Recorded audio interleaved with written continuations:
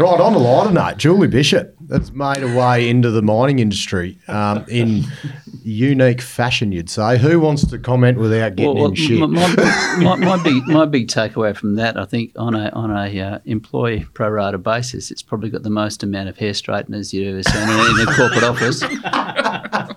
That was an extraordinary part for me. It wouldn't do me any good, but that was a key takeaway for gender diversity and gender balance. Who wants to provide a bit of context on this whole video for Mineral Resources? Mineral Resources have just constructed a new flash office offering everything from, as Tico says, hair straighteners to, this end of trip stuff where they, dry everything and provide everything, and in-house cafe. So in an effort to attract people to join MinRes, they entrusted... In-house barista and stuff. Yeah, in-house barista. Entrusted Julie Bishop, who's an ambassador for MinRes, to do a 7-minute video talking about the pros of this new building in an effort to try and attract people to come work for them, I assume. Yeah.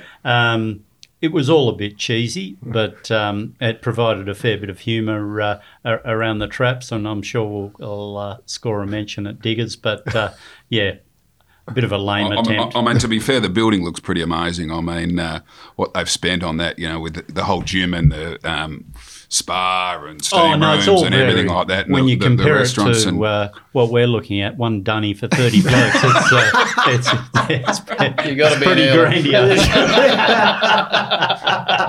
You can't take your phone in there. I'll be putting my resume in. So there's a term we use underground, and it's called fucking the dog, which I reckon is what everyone's going to be doing there, because there's not much bloody work going on. There's baristas and hair straighteners, but it's like far out. Is there any going to be work happening there? Yeah.